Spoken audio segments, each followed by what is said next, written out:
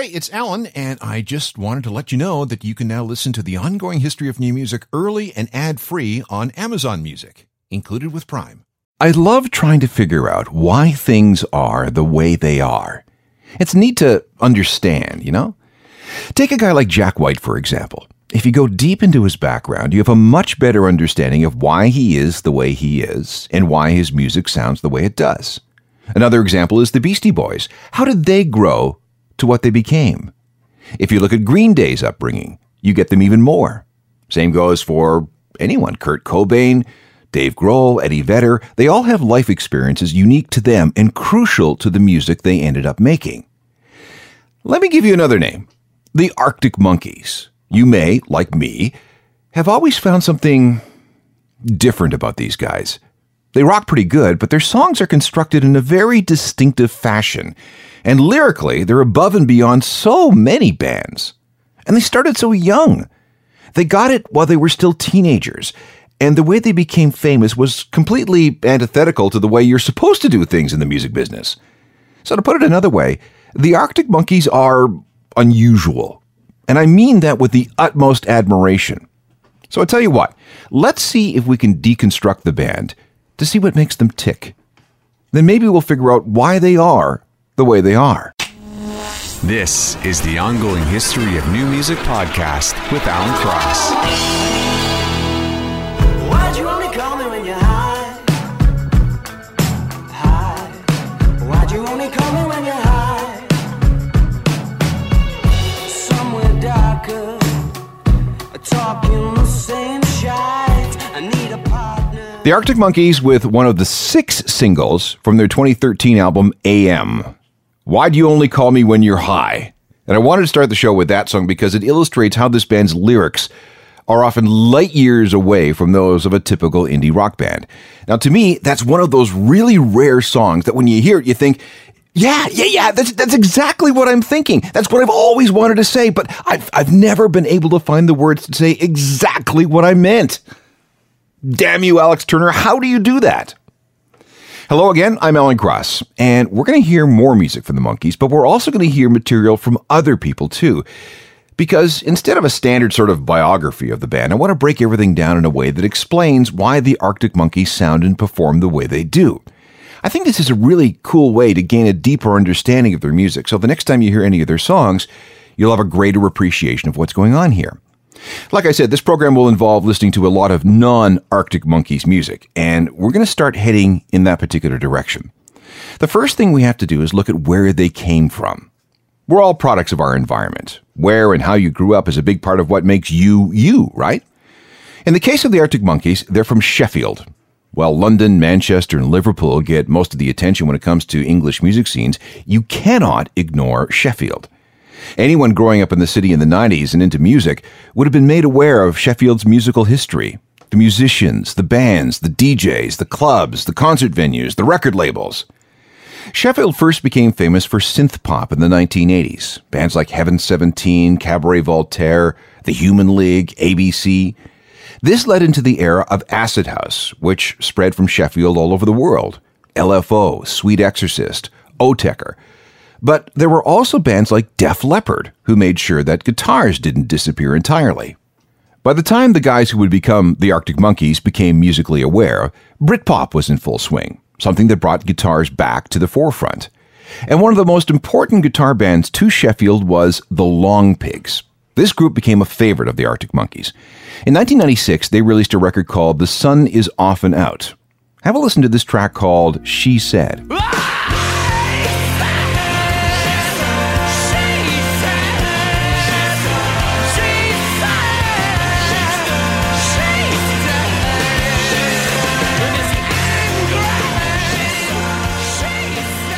From Sheffield, England, the Long Pigs with She Said. Big influence on the Arctic Monkeys. Could you hear it? Another group that had the band in its thrall was Pulp. They'd been around since the late 1970s, but didn't have any kind of success until the middle 90s, right about when the Arctic Monkeys were in junior high. They were more artsy than most, with singer Jarvis Cocker's lyrics often being, well, of the observational kind. Here's Pulp's biggest hit. Pay attention to the construction of the lyrics. I went to fly, trip over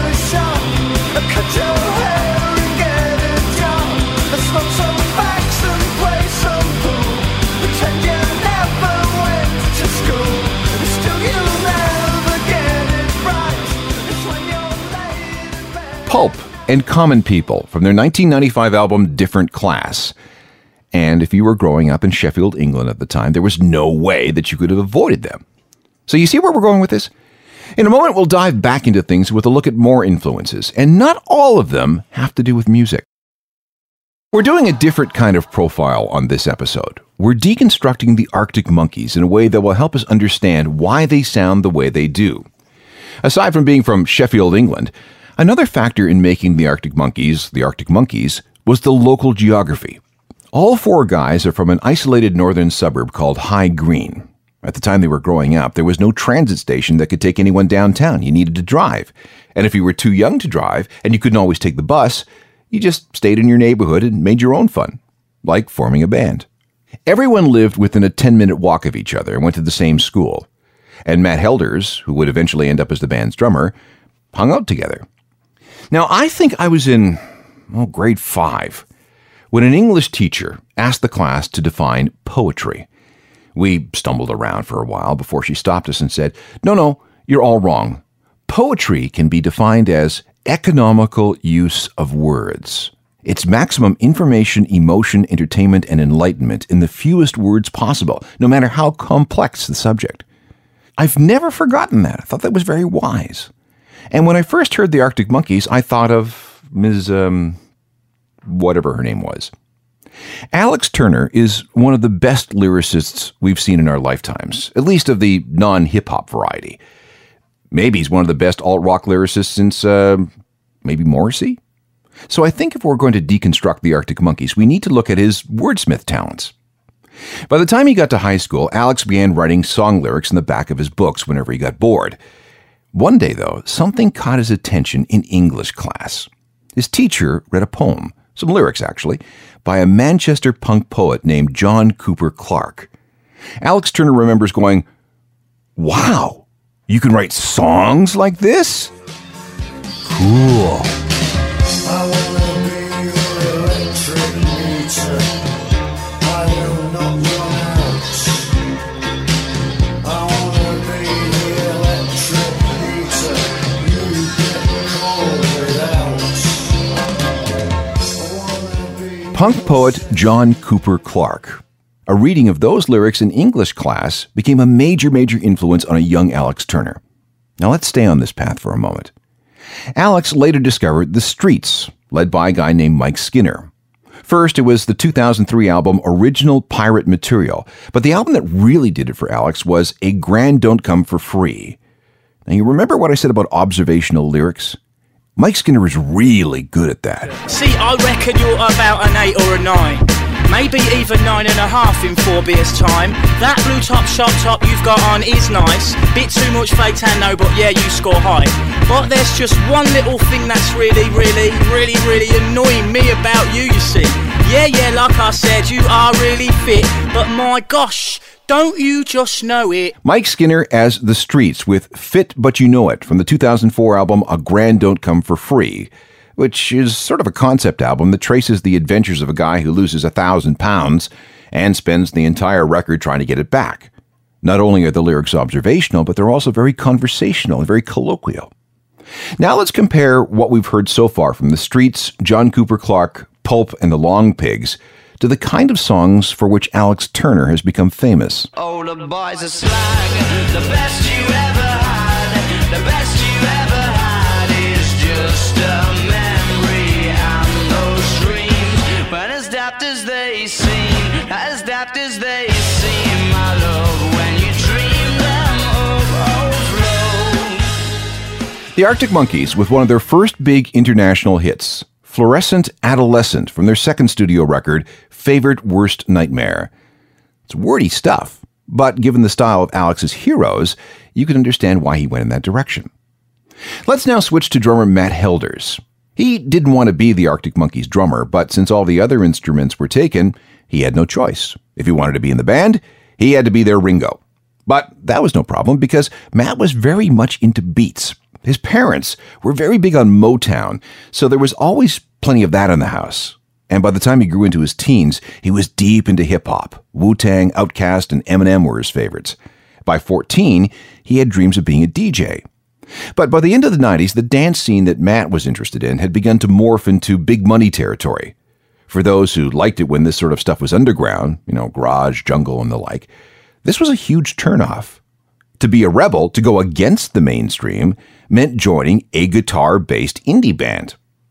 This is when Matt formed new allegiances to the Strokes. He also discovered this band from New Zealand called the D4. Now let me play a track from 2000. This is called Ladies Man. Does any of this sound like later Arctic Monkeys to you?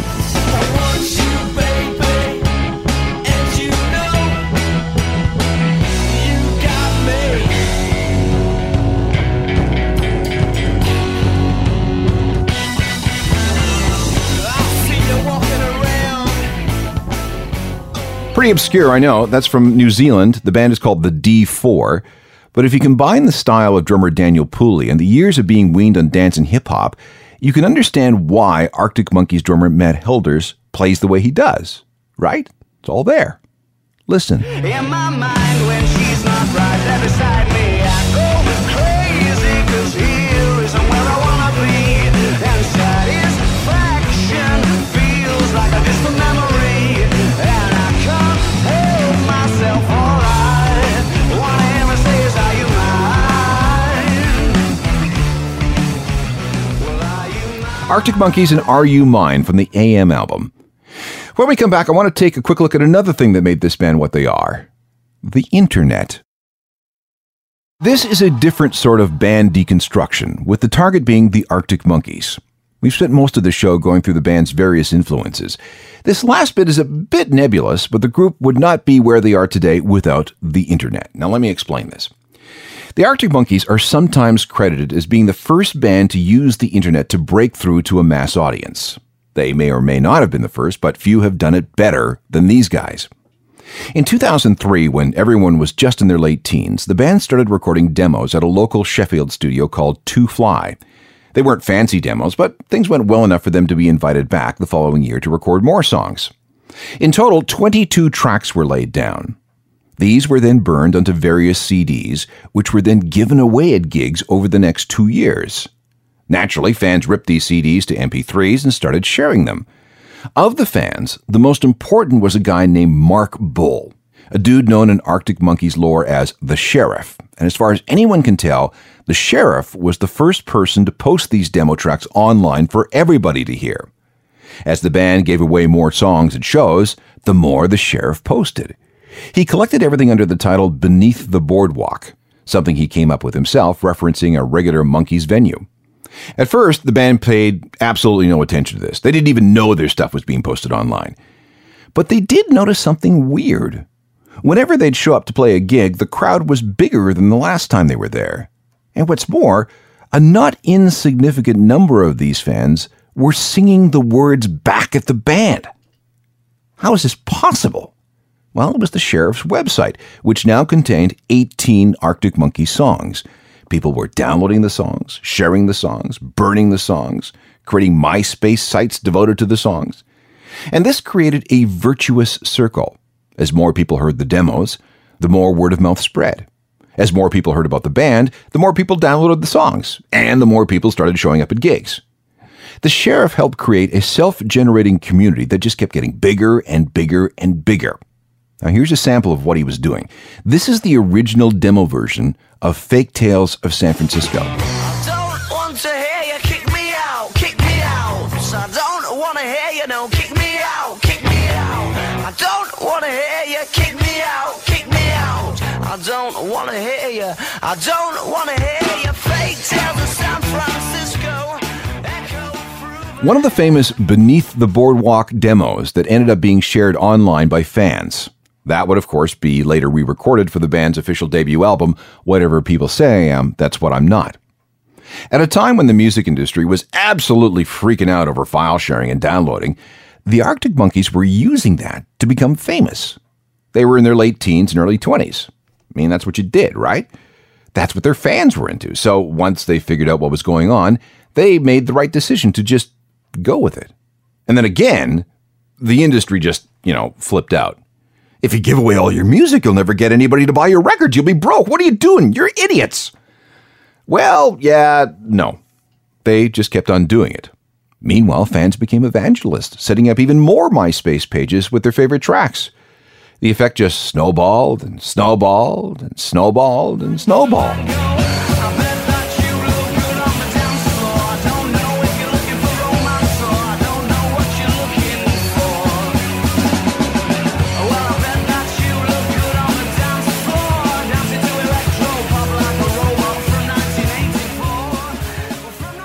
The original demo of Bet You Look Good on the Dance Floor from the informal Beneath the Boardwalk collection, and that's a future #1 single.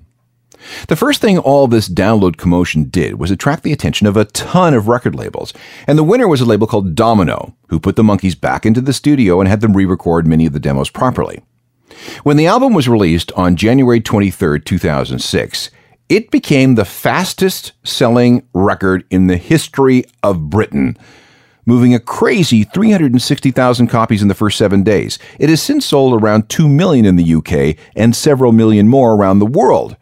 2 songs went to #1 on the UK charts. No fewer than 5 music magazines named it the year's best album. It won the Mercury Prize for the best album of 2006. It won Best International Album of the Year in Ireland. Time called it the Album of the Year, and it earned 2 Brit Awards, Best Album and Best Group. Who says giving away songs on the internet for free is bad for business? Although you're trying not to listen, but your eyes are staring at the ground. She makes a subtle proposition. I'm sorry, love, I'll have to turn you down. Oh, we must be up to summer. What are the chances? Sure, it's more than likely. I've got a feeling in my stomach. The Arctic Monkeys and When the Sun Goes Down, one of 2 singles to reach #1 in the UK singles charts from their debut record. Now, I'm going to guess, that the band had no idea that they could be so successful at giving away music for free, but they did prove to the entire industry that sharing music online can broaden and deepen the appeal of a band. They set the bar for using the internet to create a rabid fan base at an unheard of speed. And when the media figured out that the Arctic Monkeys seemed to be headed towards becoming the first band to break out of the internet, the frenzy got even crazier.